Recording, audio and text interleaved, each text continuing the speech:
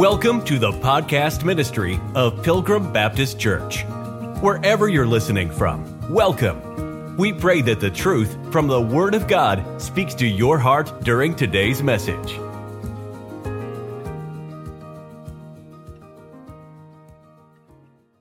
Why do ye not understand my speech?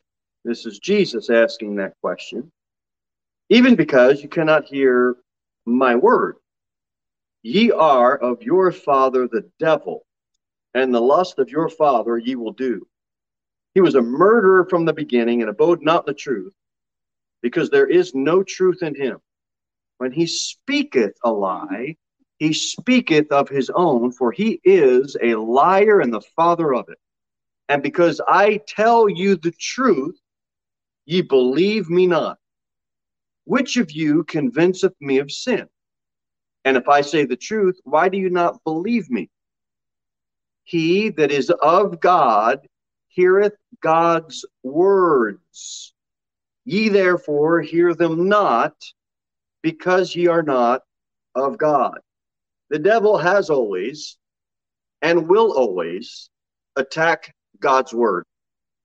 That is just the fact of the matter. That is a biblical truth straight out of John 8. He's a liar. He's the father of it. And he is not going to believe the word of God. He is always going to attack it. Luke chapter number 4.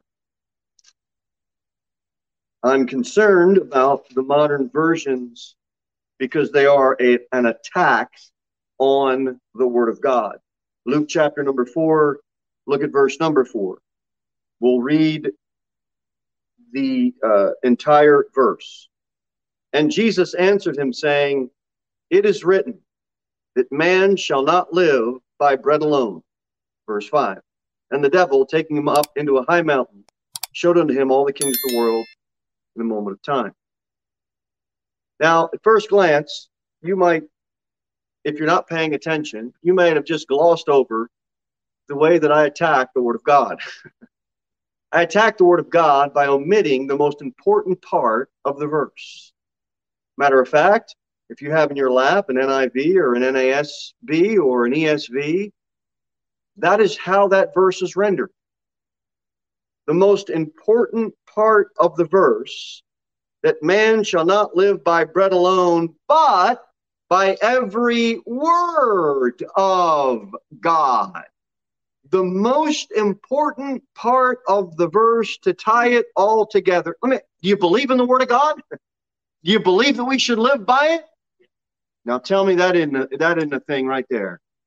These modern versions removing every word of God. I don't believe it. Good. Research it yourself. Go on the internet and look up the NIV, the ESV. The question is, what are you memorizing? Why are you memorizing Scripture? Is it just for an intellectual exercise? Or is it because we want to be indwelt with the truth of the Word of God? Memorizing Scripture and all of that the kids do in Sunday school and all of it that we do, it has to be more than just an intellectual gymnastic routine. It has to be the living Word of God that we are trying to have our minds and our hearts filled with. What are you reading? Are you deceived when you read? Or are you deceiving when you read? I think some people just have been deceived. And they bought into this idea of, well, we need modern scholarship. Others may just be deceivers. And as they read, they deceive. I don't know which side of the line people fall on. All I know is Satan's go-to has always been the same. Attack the Word of God. Why would you leave that out in Luke 4? I'm telling you, too many preachers, they trust their university that they graduated from. They trust their college Bible professor, and who I'm sure was a great godly man that helped out in a lot of life issues. But you can't hold a man that you respect higher than the Word of God. You can't do that with me. I can't do that with you. You can't do that with your seminary professor. And we can't do that with denomination heads or leaders or whatever you want to call it. We cannot put anyone or any group above the Word of God. We live by every word of God. We don't live by every word of our favorite preacher or our favorite author or our favorite Christian blogger or the YouTube creator. We live by every word of God. And that is sufficient for all right, godly living. Psalms 138. Too many preachers idolize their ministry more than, well, shouldn't idolize anything. But someone's ministry isn't more important than the Word of God. Psalm 138. Psalm 138, verse 2. I will bow down toward thy holy temple and praise thy name for thy loving kindness and for thy truth. For thou hast magnified thy word above all thy name. Now, if you haven't caught it already, I read that verse incorrectly. You know why it's incorrect? Because you can bow down to something and not worship it. Go to an Asian country. They bow not to worship anything. You extend your hand to handshake. You don't do that when you visit South Korea. I was there. We were told these are the customs of the people. You bow, and that's a way of greeting and saying hello. Now, some people bow down as a form of worship, so it certainly could be that. But the Bible clearly says in verse number 38, I will worship toward thy holy temple. When you have a modern version, NIV, ESV, it's just bow down. You can bow down and not worship. It is not the same. It is not a correct rendering of the text. It should be, I will do what? Worship. Why? For thou hast magnified thy word above all thy name. Now, you don't have to turn there, but 2 Corinthians 2 says, lest Satan should get an advantage of us, for we are not ignorant of his devices. And the purpose of this evening's message is for us to not be ignorant of Satan's devices. So we know he will attack the Word of God. We showed two simple but easy to understand attacks on the Word of God. And now we're going to look at the two-fold attack that he uses and always will use. The first one is, we know this, he will get you to question the Word of God.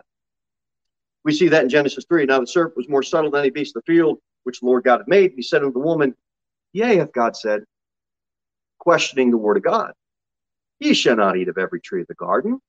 So we all know that if we've studied our Bible even for a little bit, the serpent, Satan, questions the Word of God. Get Matthew chapter 13 and John chapter 10. We'll look at the second one.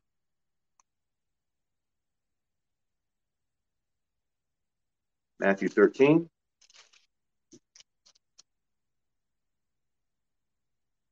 And John chapter number 10.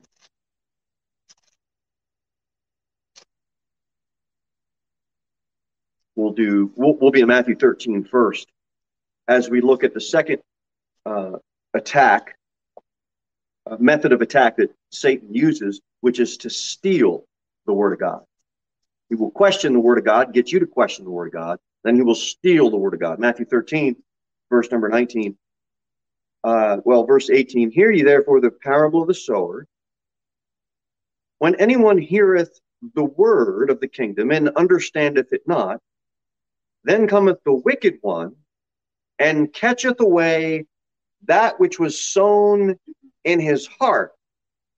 That is he which receives seed by the wayside. You hear the word of God, and it starts to take root, past your ears and your mind and it starts to take root in your heart, you know what Satan's going to want to do? Steal it. He's a thief. He's a liar and he's a thief. And he's going to attack the Word of God two ways. He's going to get you to question it. And if it starts to take root in your heart, he's going to try to steal it from you as fast as he can. We need to know the enemy's plan of attack. And that's what we're looking at. Go to John 10. John chapter number 10. The first verse says, Verily, verily, I say unto you, he that entereth not by the door into the sheepfold, but climbeth up some other way, the same is a thief and a robber. We need to be careful of ministries that promote themselves or their ministry higher than Jesus Christ. You can only enter in one way. That's the door, Jesus Christ. And any other way, you're a thief or you're a robber. And we need to be careful. And Jesus is warning, but he that entereth in by the door, verse 2, is the shepherd of the sheep. Thieves, in verse number 1, we have two words here, thief and robber. Exodus 22, it says, if a sheep be found. Jeremiah 2 says, as the sheep is ashamed when he is found. A thief, it tends to be in the Bible more of a secret deceiver. You have to find it out. Seems to be a lot of the verses in the context of a thief. A robber, by contrast, many of the verses seem to indicate not so much a secret deceiver, but more of an open thing. A robber, it's more taken by violence. It's out in the open. Jeremiah 7, den of robbers in your eyes, it's referring to. 2 Corinthians 11 says, in perils of robbers. And both, obviously, the Lord's warning us about. And we need to be mindful of thieves and robbers. In other words, I guess the main point I'm trying to make is those secret deceptions and those ones that are just out and open. We need to be mindful of both. But the Word of God will be attacked by Satan. He will try to steal it. Verse number 8. All that ever came before me are thieves and robbers. These are blind guides. These are people pretending to be ministers of the Word, but they're not. We can identify it easily by looking out into the world. We know the world's establishment is out in the open against God. Robbers. They're just out in the open. You couldn't miss it. Thieves. More secret deceptional. Staying on that theme. You got the whole Word of Faith movement. You know how many people they have deceived in the name of Christ?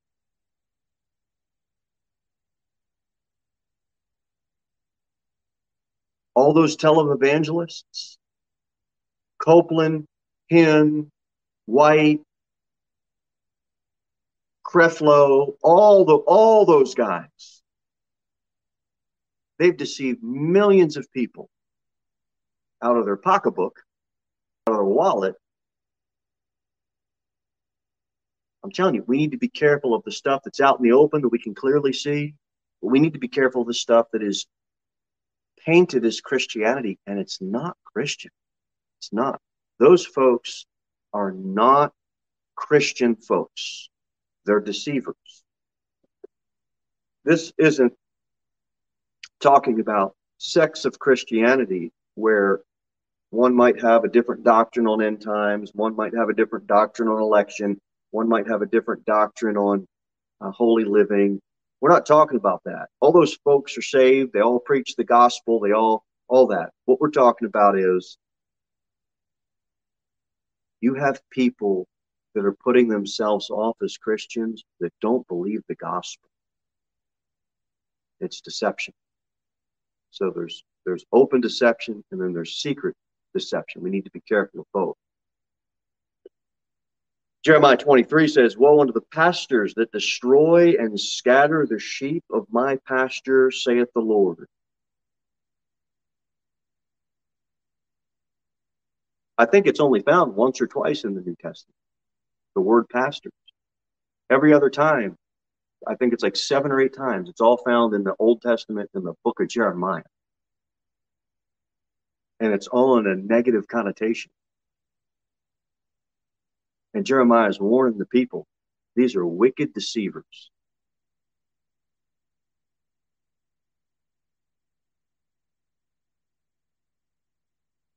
I'm not saying no one's saved or lost their salvation, or I'm not saying they don't know how to preach or don't have the gift to preach. I'm not saying any of that.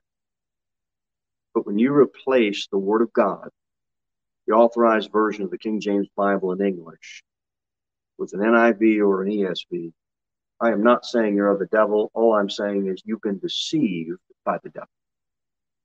So that's too harsh. That's too rough. No, it's not. Because if I don't say it, or somebody like me doesn't say it, they will just go on using it as if, well, it's not really that big of a deal. I mean, who really needs to live off of every word of God? Well, that be all of us if we're Christians? I'm not saying they're deceivers. I'm saying they have been deceived by a secret thief. That's how it works. That's how it works. I don't believe there's one error in this book. And that absolutely aggravates and bothers the scholarship onlyism movement more than anything. I don't believe there's one error in this book. Now, I'm going to ask you something real simple. Who killed Goliath? Let's go to 2 Samuel 21. Who killed children in the first row? You call out the answer. Who killed Goliath? David. All right, very good. You were paying attention in Sunday school. Well, if you have a modern version, David didn't kill Goliath. Go to 2 Samuel chapter number 21. 2 Samuel 21. This stuff isn't hard to find out. It's just how deception works. 2 Samuel chapter number 21. Look at verse number 19. "And there was again a battle at Gob with the Philistines, where Elhanan, the son of Jerah-Oregim, a Bethlehemite, slew Goliath the Gittite, the staff of whose spear was like a weaver's beam." And if you're looking at the text, you're saying to yourself, Brother Jimmy, you skipped over 3 words. Well, if I was reading an ASV, an ESV, or an NASB, I didn't. Because that's what it says in that Bible. And the new RSV as well. They all leave out the brother of. So you know what you got when you read an ASV, an ESV, an RSV, or a new RSV? You do not have David slaying Goliath. Now, if you don't think that's a problem, I have news for you. That's a problem. They leave the brother of out. And can you see why lost people would say, you know, you Christians have so many contradictions in your Bible. You get so many Bibles. Because you got yourself a contradiction when you take the brother of out. So you know what they'll argue? Well, they're italicized words, so they shouldn't be there. We'll do the italicized words next Thursday night. But the main argument that they'll use is, well, it was a different Goliath. Oh, okay, it's a different Goliath. Okay, so how do we find out if it was a different Goliath? How do we know if what we have is true? Do we go with what I say because you are biased to me, or do we go with what someone else, another preacher might say, because we're more biased to him? Where do we go to find out the answer? That'd be the Word of God. So let's go to First Chronicles. You go past Second Kings, and then you'll come to the book of First and Second Crocodiles, or Chronicles.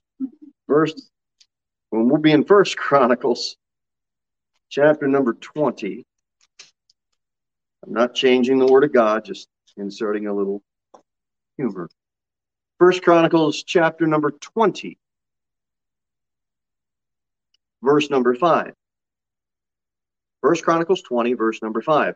Let's see what the cross-reference says, because we compare Scripture with Scripture. And there was a war again with the Philistines, and Elhanan, the son of Jair, slew Lamhi, the brother of Goliath.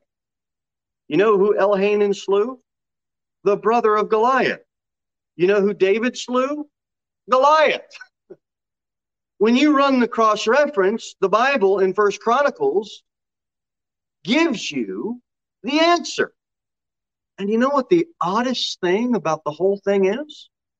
The NIV, the ESV, the ASV, the new RSV, they all have the brother of in First Chronicles 20. In their own version, the mistake is right in front of their face if they just run the cross-reference. They're translators. They should know that. If they took a test and I took a test, they'd do better than me on the test. I can guarantee you those translators are smarter academically than I am. Why am I saying that? I'm not trying to play a false humility card. I'm trying to say that you don't have to be that bright to figure that one out. You don't. You don't. David slew Goliath. The King James Version has it right. The modern versions have it wrong. It's wrong. You know what the problem is? Let's draw the lens back and go forward to the book of Isaiah. Here's the true problem. Isaiah chapter number 5.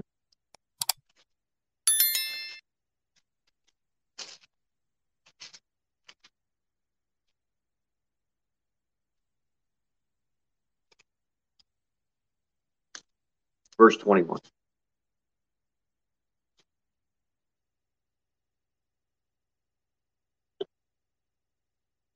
Isaiah chapter 5, verse 21. God hits with all these woes. Verse 18, woe unto them that draw iniquity. Verse 20, woe unto them that call evil good.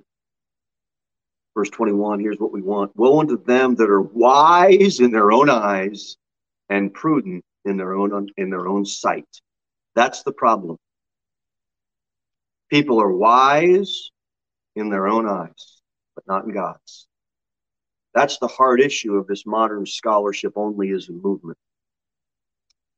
Go to Isaiah chapter 7, since we're right there. Look at verse number 14. Aren't you just being too hard on them? I don't think I am. I've heard people be a lot harder. I'm trying to be nice. I'm a nice person. Isaiah chapter 7.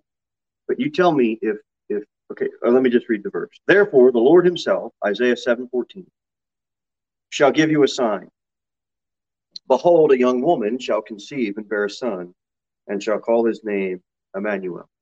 Now that's Isaiah 7:14. Now let me ask you a question. A young woman giving birth, how in the world is that a sign? What in the world? How would that be a sign to anybody? And you know, if you've been looking at your text, you know that's not right. I attacked the virgin birth by taking out the word virgin. Now that's a sign. And many teenage girls have tried to play that card and it don't work. But you know what? There's one time when that card could have been played, when Mary was supernaturally blessed by God, and it was a virgin birth. Now, how dare you attack the deity of Jesus Christ as being virgin born? That's a God thing. And that's a sign. It's not a sign if a young woman bears a child. That happens all the time. There's no sign to that. I don't want a modern version. That one verse right there should cause you to just throw it in the trash. Throw it in the trash. That's where it belongs. Isaiah chapter number 8, verse number 19.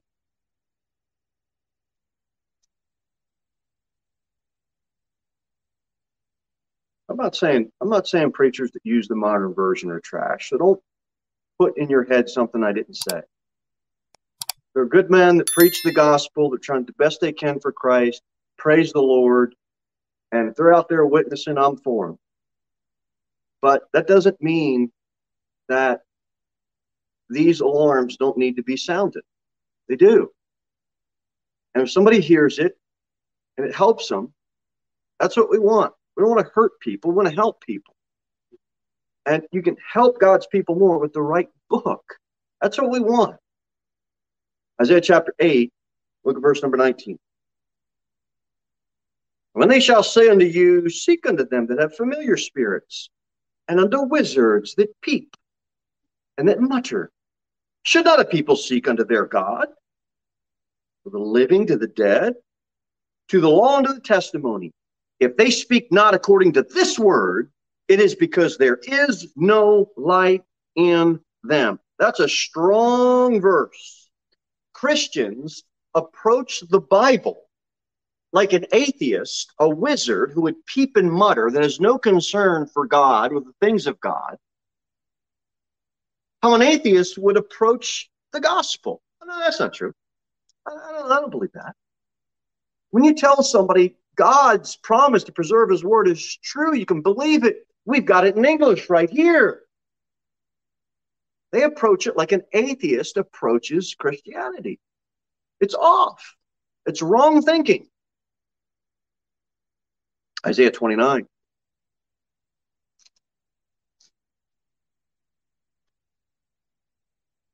Verse number 14. Isaiah 29, verse number 14. Therefore, behold, I will proceed to do a marvelous work among this people, even a marvelous work and a wonder, for the wisdom of their wise men shall perish, and the understanding of their prudent men shall be hid. Well, you have to learn Greek and Hebrew to really get the full meaning of the text. Well, I don't live in Greece. And the Greek that they speak in Greece isn't the archaic Greek that you're telling me I have to learn. But whatever you do, don't learn archaic English. And I don't speak Hebrew, and neither do you. So if I went up in a debate with a theologian or someone that knows Greek and Hebrew, I'd probably lose. The wisdom of those men would be higher than the wisdom that I have. Where is the wise? Where is the scribe? God said he's going to destroy the wisdom of this world. You don't have to know Greek and Hebrew and 2 or 3 other languages to be able to have the word of God and just read it and believe it.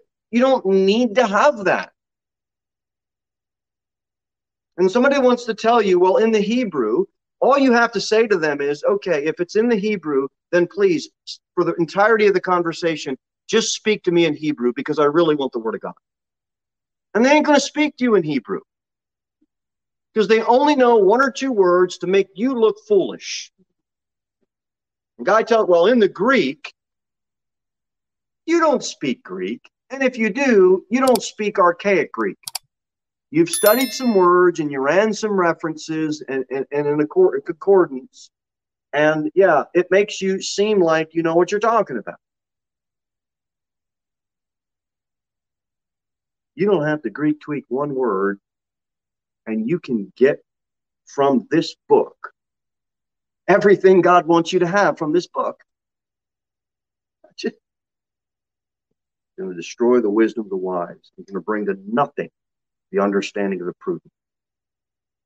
We don't have to out-scholar anybody. All we have to do is read what we have and believe it. Isaiah 26. Look at verse number.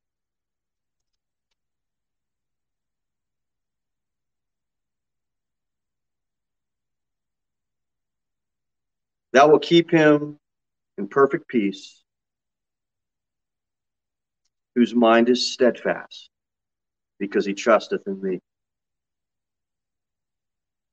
You got to promise that anyone wanting peace of mind,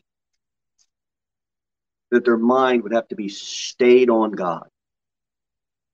Isaiah 26:3, the two words stayed on is removed. You know why it's removed? Because all you got to do is have a steadfast mind. Because if you're born again, automatically your mind is stayed on Christ. Really? Anybody ever read Romans 6? What? I mean, anybody read Romans 7? I mean, we went through Romans 1, 2, and 3, and now we're on chapter 4. We're going to get into 6 and 7 and right living. I mean, how a Christian should live. Anybody read those chapters? I'm telling you, it's a direct attack on what your mind needs to be stayed on. The verse should be read, thou will keep him in perfect peace, whose mind is stayed on thee. And you won't have peace until your mind is stayed on him. You have a steadfast mind, you don't have to be stayed on anything.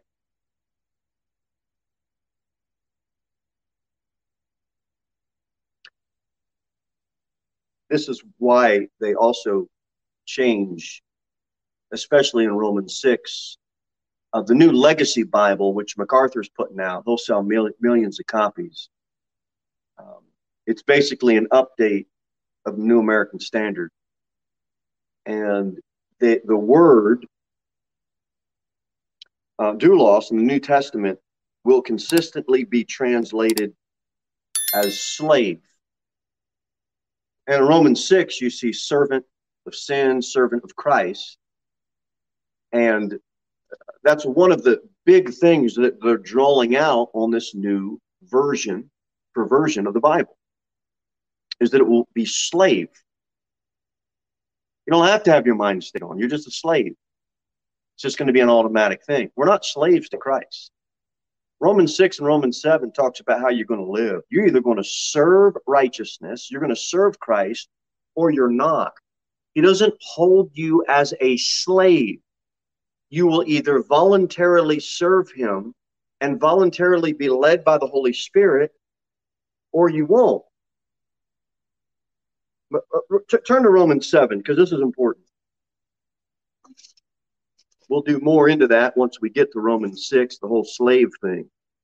But I'm not a slave to Christ. I'm a servant, and I'm glad to serve him.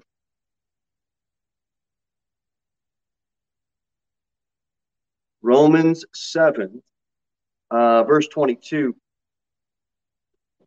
This is why you have to have your mind stayed on. Isaiah 26, you need stayed on. Romans 7, that's what it says. We see it in the New Testament as well, the whole principle.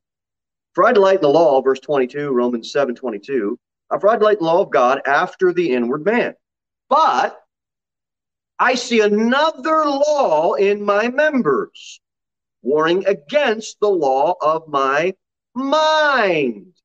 You got a war going on, and you've got to have your mind stayed on Christ. You have to. It's so clear in Romans 7.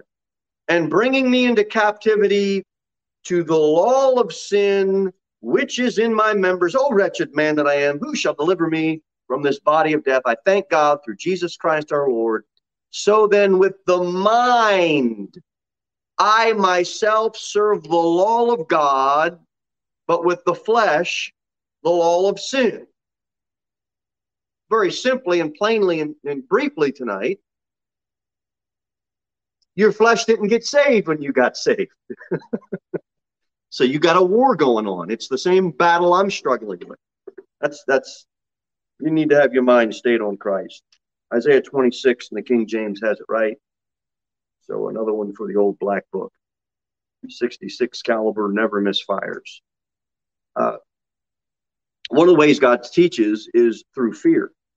That's why it says, the fear of the Lord is the beginning of knowledge, but fools despise wisdom and instruction.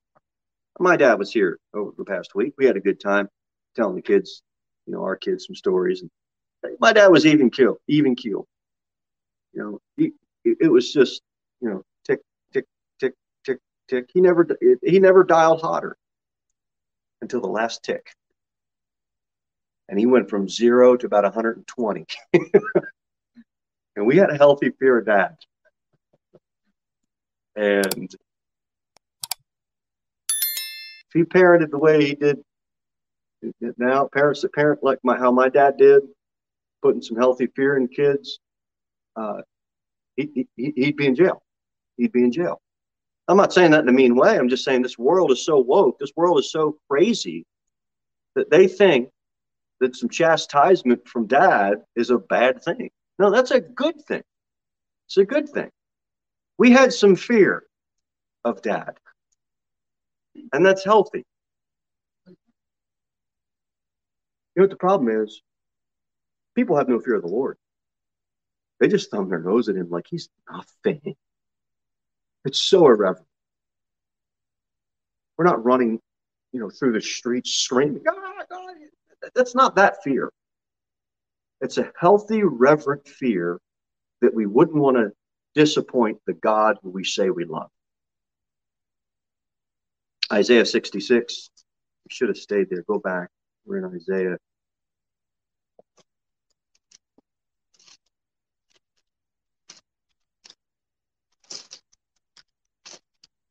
All right. Isaiah 66, verse number 2. Here's the root problem. For all these things hath mine hand made, and all these things have been, saith the Lord.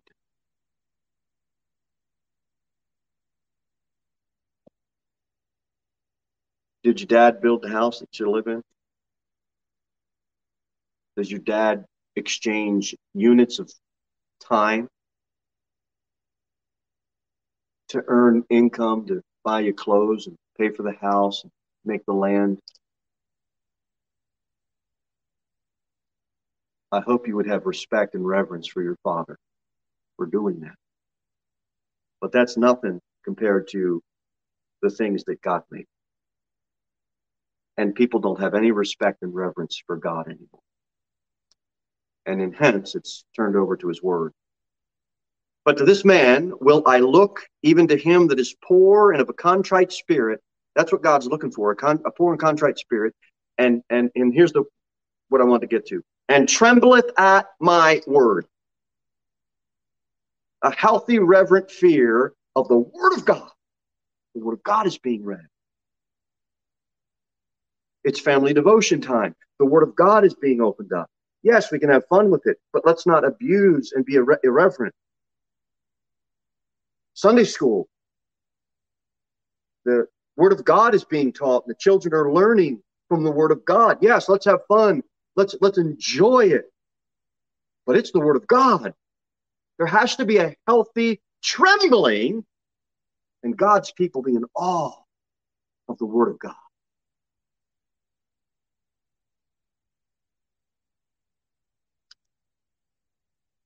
In northern Italy, in the mid 1500s, in a town called Trento, Italy, the Counter-Reformation, I guess you could call it, is where the Roman Catholics met for the Council of Trent. It was held basically in three different sections. It was 25 sessions that ran from 1545 to 1536. There was 25 sessions in total. Pope Paul III, from 1545 to 1547, he oversaw it.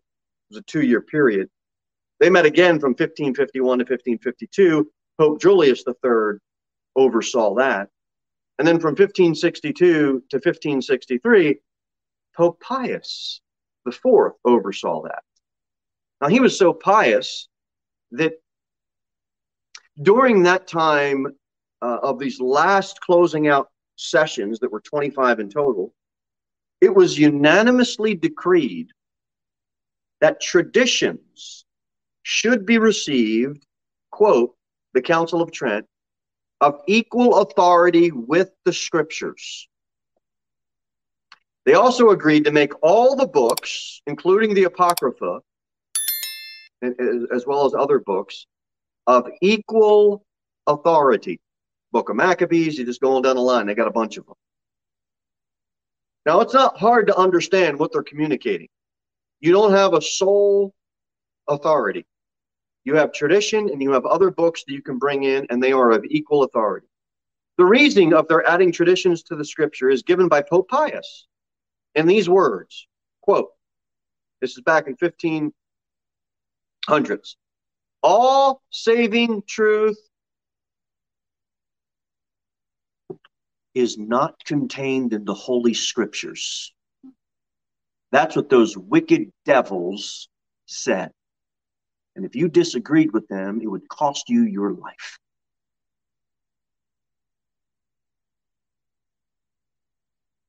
A lot of these men that correct the Bible, you know where they get their manuscripts from? The Roman Catholic Church. That's where they get them from. You know what the Roman Catholic Church believes? We just read it. All saving truth is not contained in the Holy Scriptures. Now, isn't that an ironic thing? But partly in the Scripture and partly in unwritten traditions, which whosoever doth not receive with like piety and reverence as he doth the Scripture is accursed. You don't take this book as final authority, the Roman Catholic Church says you are accursed. You know how else God teaches? Go to Isaiah 28. I hope we're okay. We've got some more verse. Everybody okay? Okay, Isaiah 28. This is a little bit longer Bible study, but we can push through it. Isaiah chapter 28, look at verse number 9. Okay. Isaiah 28:9, everybody there? Whom shall he teach knowledge, and whom shall he make to understand doctrine? Them that are weaned from the milk and drawn from the breasts. That would be a child. Okay? For precept must be upon precept, precept upon precept, line upon line, line upon line, here a little, and there a little. You know what that is? Repetitive. You know how God teaches? Through repetition that a child could understand. We got to hear it over and over and over. And a good scripturally modeled Sunday school program will do that with the children. They're going to go over the verse again. They're going to go over the story again. They're going to ask questions. Why? Because it's a form of repeating the lesson. That's a good thing. For with stammering lips and another tongue will he speak to this people. Verse 12, to whom he said, this is the rest wherewith ye may cause the weary to rest. And this is the refreshing, yet they would not hear. Short lessons with repetition is how children learn. And it's how the mind is refreshed. That's Isaiah 28. Look at verse 13. But the word of the Lord was unto them, and he repeats it again. Precept upon precept, precept upon precept, line upon line, line upon line. Here a little, and there a little, that they might go and fall backward, be broken, and snared, and taken. You take the simple, and the simple will help you understand the complex. He's teaching by repetition in the first verse because he repeats it twice, and then a couple of verses later, he says the same thing, and we get more repetition. That's how children are taught. You got to go over it with them over and over and over again. Galatians chapter number 1. So what in the world's that about? Where are you going with this? I don't know until we get to Galatians 1. In Trento, Italy, in the mid 1500s, you were accursed if you didn't believe that Scripture was the sole authority, or if you believed Scripture was the sole authority. They said that you were accursed. You had to accept tradition and other books. In other words, the word of God means nothing to them. Galatians chapter number 1, look at verse number 8. But though we or an angel from heaven preach any other gospel unto you than that which we have preached unto you, let him be accursed. And you know what happens in the next verse? As we said before, so I say now again, if any man preach any other gospel unto you than that ye have received, let him be accursed. God says it twice because he has to talk to us like we're children. We've got to get it again and again and again, and that's a healthy way to learn, by repetition. So when someone says that you're accursed, when you accept the Bible as the sole authority, and if you reject man's traditions, and if you reject these other books, religion tells you you are cursed, but God's word tells you you mess with this book and you give a different gospel that's not in this book, you're accursed. You're accursed.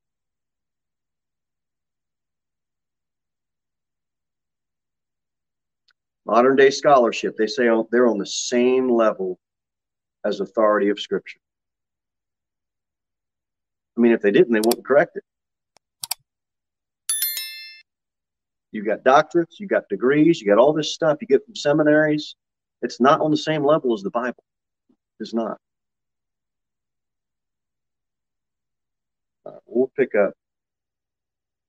We will pick up. No, let's finish this. Let's go to Matthew 12. We can do it. Matthew 12. We'll close out. Matthew chapter 12, verse number 28. The Bible says, "But if I cast out devils by the Spirit of God, then the kingdom of God has come unto you. Or else, how can one enter into a strong man's house and spoil its goods, except he first bind the strong man, and then he will spoil his house?" Well, the strong man is Satan.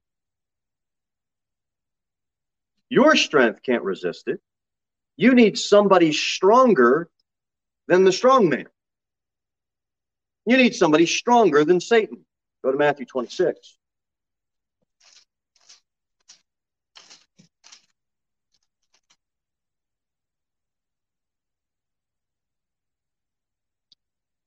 You know, they're going to bind. What we read in Matthew 12? You don't have to turn there. I just want to get my thought.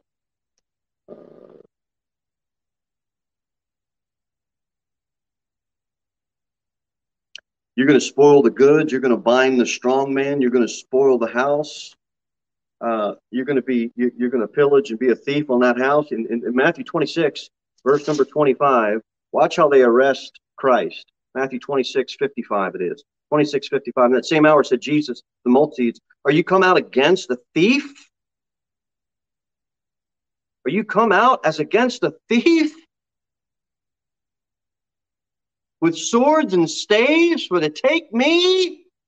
You're coming at me like I'm a thief?" Look at Matthew 27, verse 38. They crucify him right in the middle of what? Matthew 27:38. "Then were there two thieves crucified with him, one on the right hand and another on the left." They come to try to arrest him. Satan's always stolen the word of God. Always, always, always.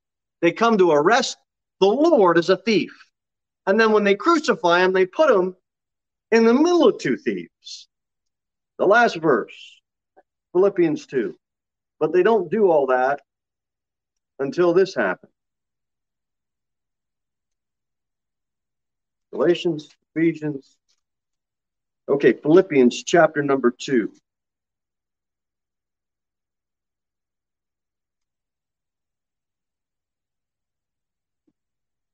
Verse number 5, "Let this mind be in you, which was also in Christ Jesus, who, being in the form of God, thought it not robbery to be equal with God." Oh, he was a robbery, all right. He thought it not robbery to be equal with God. He was not a thief, and he was not robbing God of anything. He was equal with God. You know why we're closing on that? Because the modern versions attack that verse as well. They want to arrest him as a thief and hang him in between two thieves, but he thought it not robbery because he wasn't a thief. He thought it not robbery to be equal with God. And I want a Bible that's got Philippians, the 2nd chapter, verse number 6, right. Thank you for listening to the podcast ministry of Pilgrim Baptist Church. We look forward to seeing you in the next episode. In the meantime, you can sign up for our email newsletter at www.pilgrimbaptist.church.